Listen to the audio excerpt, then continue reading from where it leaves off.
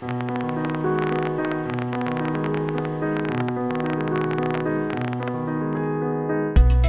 is From Our Neurons to Yours, a show from the Wu Tsai Neurosciences Institute at Stanford University. On this show, we bring you to the frontiers of neuroscience to meet the scientists building the tools that will let us communicate better with our brains. This week, we're talking about obsessive-compulsive disorder, OCD, and ketamine.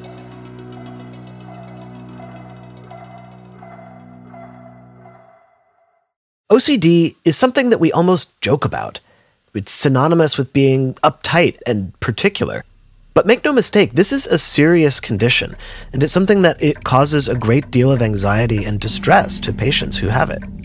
There are a variety of treatments available for OCD, but they don't work for everyone. Recently, there's been a lot of excitement around a new treatment, ketamine. Ketamine is an anesthetic drug, and it's been in the news a lot. Ketamine has proved useful in a number of psychiatric disorders, not just OCD, but depression and post-traumatic stress disorder, or PTSD. But it's complicated. Ketamine has serious side effects, and it is a scheduled drug. This week, we're going to be talking about OCD and ketamine with a leader in this field, Carolyn Rodriguez, who led the first clinical trial of ketamine for patients with OCD. I began our conversation by asking Dr. Rodriguez, what exactly is OCD? Thank you so much for the opportunity. So, simply put, OCD is comprised of obsessions, which are intrusive thoughts, images, and urges that are experienced by the person as increase in anxiety. Then there's the aspect that is compulsions, which are repetitive behaviors or thoughts or ritualized patterns of thinking that serve to then decrease anxiety for that individual. In order to meet criteria for obsessive-compulsive disorder, it not only has to have those elements and components, but also needs to get to the point where it's impairing and impacting the person's life, either their relationships, their social functioning, their ability to work, and cause a lot of distress. So they need to have those thoughts and behaviors for at least 1 hour a day for at least a year. It's so interesting because, as you say, there are a lot of misconceptions about this disorder. I think people use the term OCD very casually, but I'd be interested to learn more about the role of anxiety in this disorder. You said that the obsessions increase anxiety and the compulsions serve to reduce that anxiety. Could you talk a little bit more about that and maybe give us some examples? Absolutely. So there are different kinds of themes that people can have this template of obsessions and compulsions. For example, in terms of intrusive thoughts of contamination. So people thinking that things are contaminated or they may get contaminated or infected. Then the compulsive behavior is ritualized behavior such as hand washing or cleaning. So that's one that's been highlighted in a lot of different kinds of movies. But one that has not been highlighted so much is intrusive thoughts of harm. To give you an example, somebody with OCD may be driving along the road and all of a sudden have an intrusive, unwanted thought that they've run somebody over, which, if you can imagine, if you had that thought, it would be incredibly distressing, and you spoke to the anxiety component of it. And then the accompanying behavior would be something like circling back to where they had that thought, stopping the car, looking in the bushes to see if anybody has been run over, going home, looking at the news, checking on the internet to see if there's been any accidents. So you can see quickly how that can sort of be very time-consuming and really impact somebody's ability just to get to something simple from point A to point B. Another is intrusive thoughts of needing to have everything symmetric or exact. If it's not, then the behavior is to make everything organized. But some people have a thought that if they don't have these things organized, then a loved one will die. This is very classic OCD, but somebody may be misdiagnosed with something like psychosis.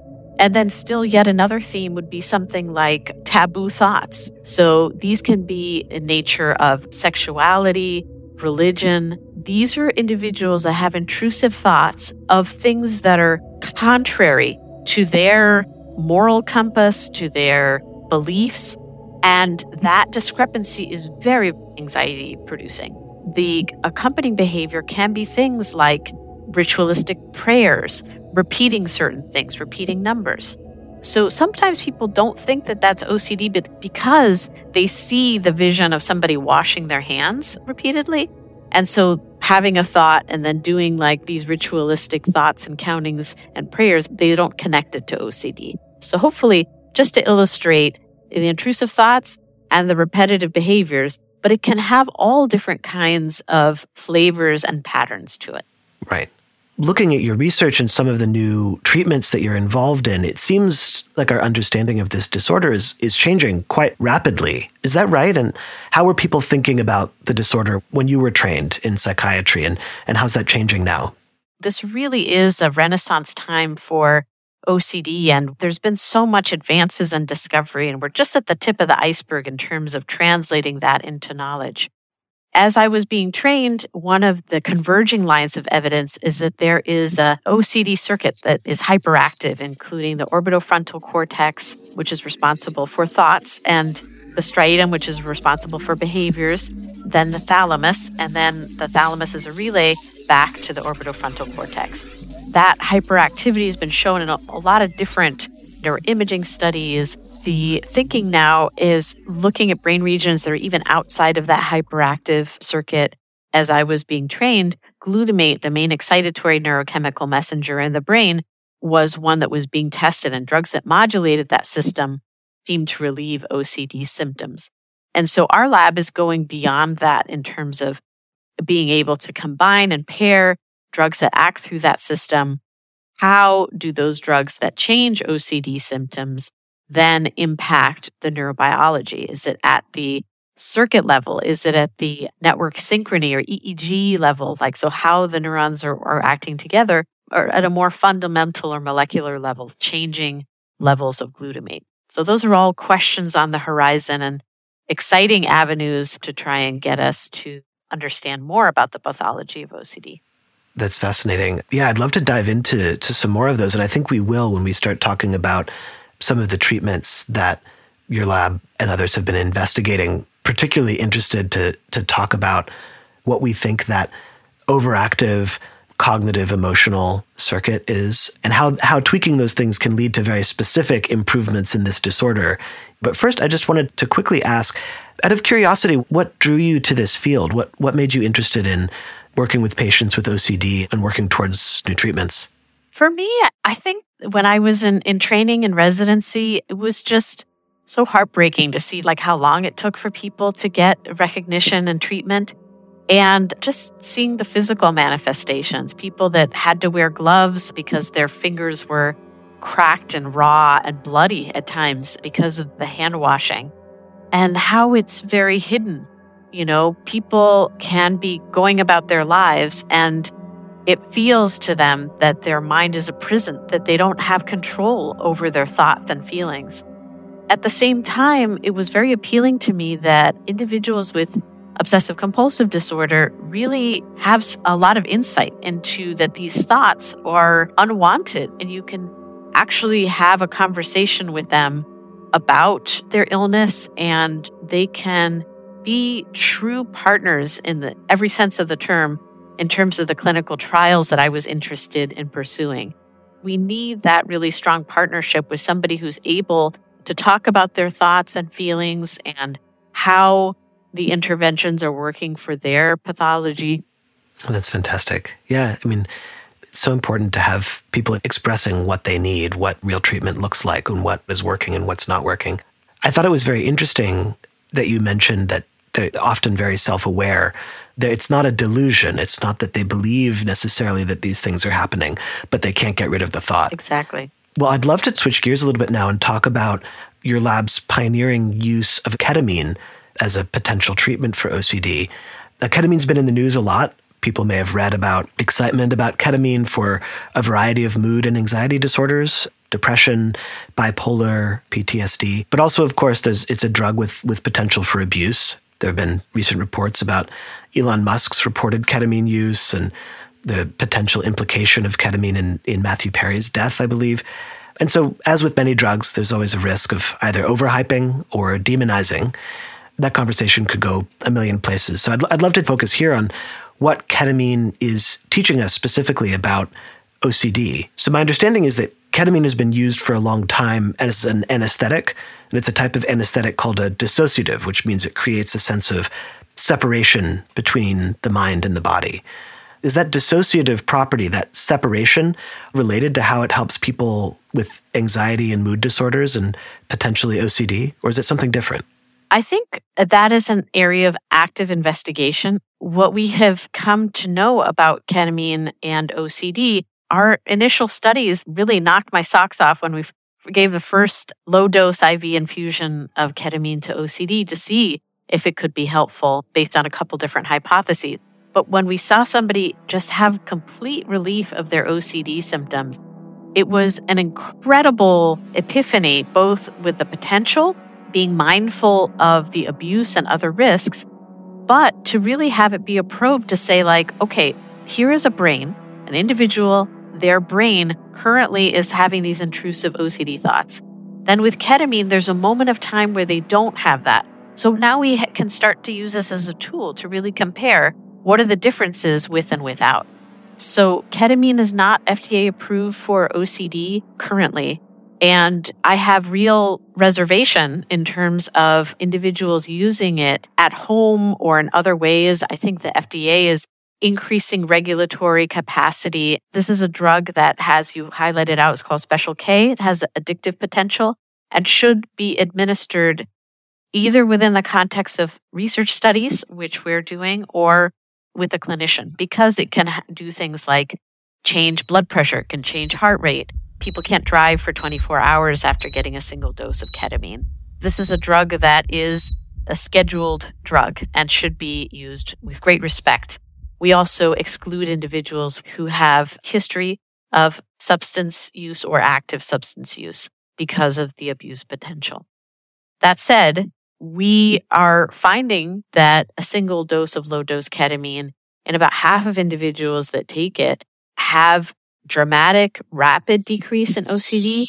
And as the results of our latest R01 study, which is an NIH-funded study that took place over the course of 5 years, we found that on average, individuals that got ketamine versus midazolam, which is an active control that makes people feel woozy and hides the effects of ketamine.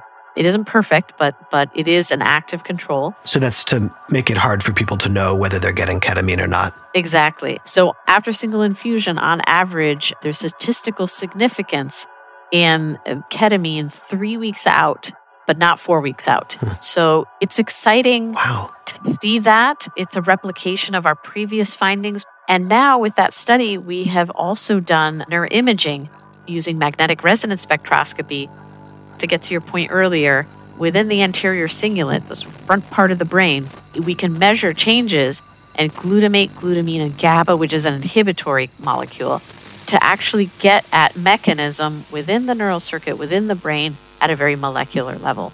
We're looking at circuit function, so cognitive control, ability to stop and start thoughts with functional magnetic imaging, and also EEG. So we could have people, when they're getting ketamine, have a cap that records electrical activity in ensembles of neurons.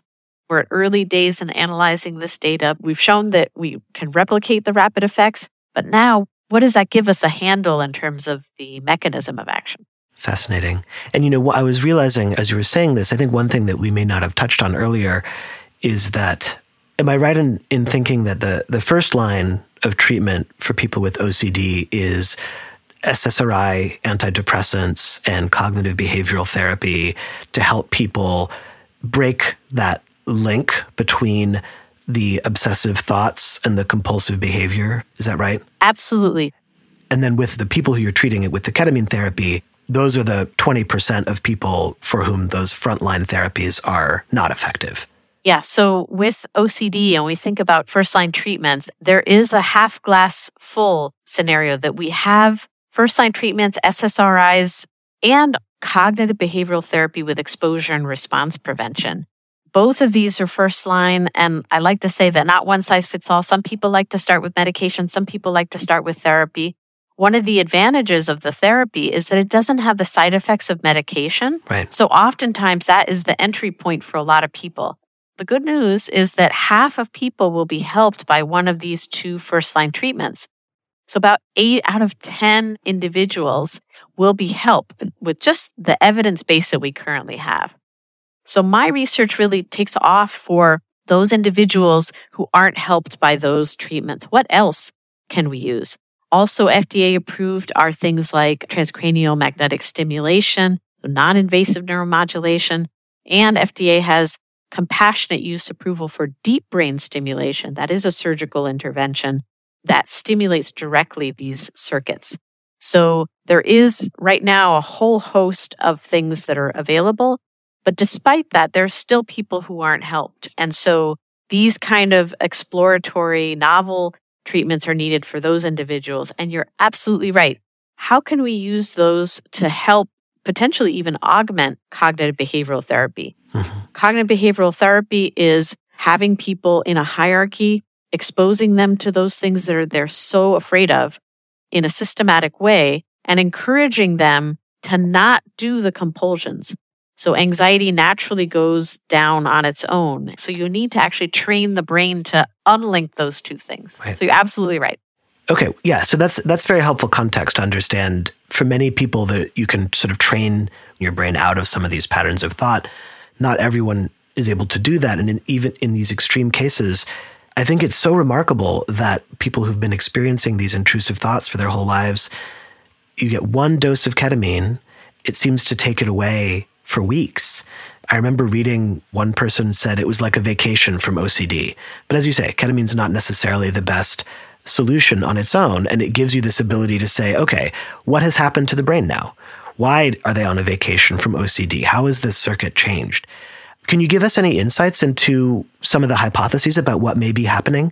We've talked about a brain circuit between sort of cognitive control and emotional centers of the brain that may be overactive. We've talked about discrepancies in the way the brain is processing glutamate, which is the main excitatory chemical neurotransmitter the brain uses. And there's also been research on using transcranial magnetic stimulation. I know you're working with Nolan Williams, who we've had on the show before, as well as deep brain stimulation to target particular brain circuits. So what is this all adding up to? What are you thinking about why ketamine works and what that tells us about the disorder? Yeah, absolutely. So you have summarized it very nicely, those are the different avenues that we are exploring.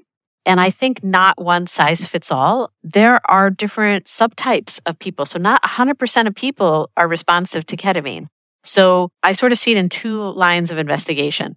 For the patients who are coming into the clinic, how do we help those people now with treatments? And what can we learn about those individuals that aren't helped, or as we're doing the research, trying to understand who is more likely to respond to which type of treatment? Those are two parallel avenues of investigation. Specifically for ketamine, the work that we've done so far points to kind of a fork in the road currently, which is it more glutamate dependent? Is that the active component? Could it also be the opioid mechanism? So when you get ketamine, you have this like kind of euphoric, elated feeling. And so Alan Schatzberg and I are funded by the NIH to do another R01 study, but this time using naltrexone as a pharmacological manipulation to block the mu-opioid receptors when individuals are getting ketamine to see if the anti-obsessional effects are also blocked. And the reason why this is important is because should we as a field invest more in drugs that work through the glutamate pathway, so things like ketamine metabolite called RRHNK that has less addictive properties, that has less side effects, like is that the road to go for those individuals? Or is it more investing in opioid drugs that don't have addictive potential? Yeah. Oh, it's fascinating. Well, it's an exciting time that we have these leads and there's a lot of work to be done. I know you did some work with Boris Heifetz here as well recently showing that the antidepressant effects may be related to the opioid side of things, but not ketamine's dissociative effects, the sort of mind-body separation. So maybe that also helps try to understand, is it the opioid sort of reward pathway? Is it the dissociative, cognitive, hallucinogenic effects? Which of those is going to be more productive as an avenue to find more therapies? So yeah, thank you so much. And that work was in depression led by Nolan Williams, Boris Heifetz, and Alan Schatzberg. And yeah, exactly. So if those are the clues in depression, then what does it mean for OCD? So we're poised and excited to find out.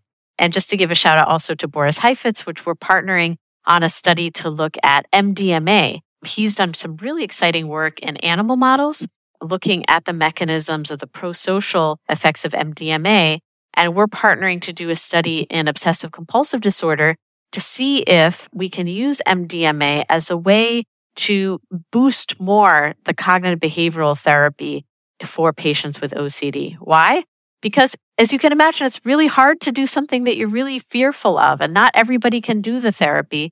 And so could MDMA and its pro-social rewarding aspects boost the engagement with the therapist and takes an evidence-based treatment, but really boost the ability for people to actually do the therapy? Exactly. Well, thank you for correcting that. Yes, that study I was referencing was in depression, not in OCD. We're definitely out of time here. This has been such a fascinating conversation, and I think really speaks to how far we've come in psychiatry, where for many years there was very little biological that we could do for people. But your work and the work of other neuroscientists at Stanford and around the world is taking us to a place where we're starting to understand mechanisms finally. So thank you for that. Well, thank you so much. And thank you for this wonderful platform. Again, there are people who are going to be listening to this that may be thinking like, do I have OCD and what can I do? And what I would say is you're not alone.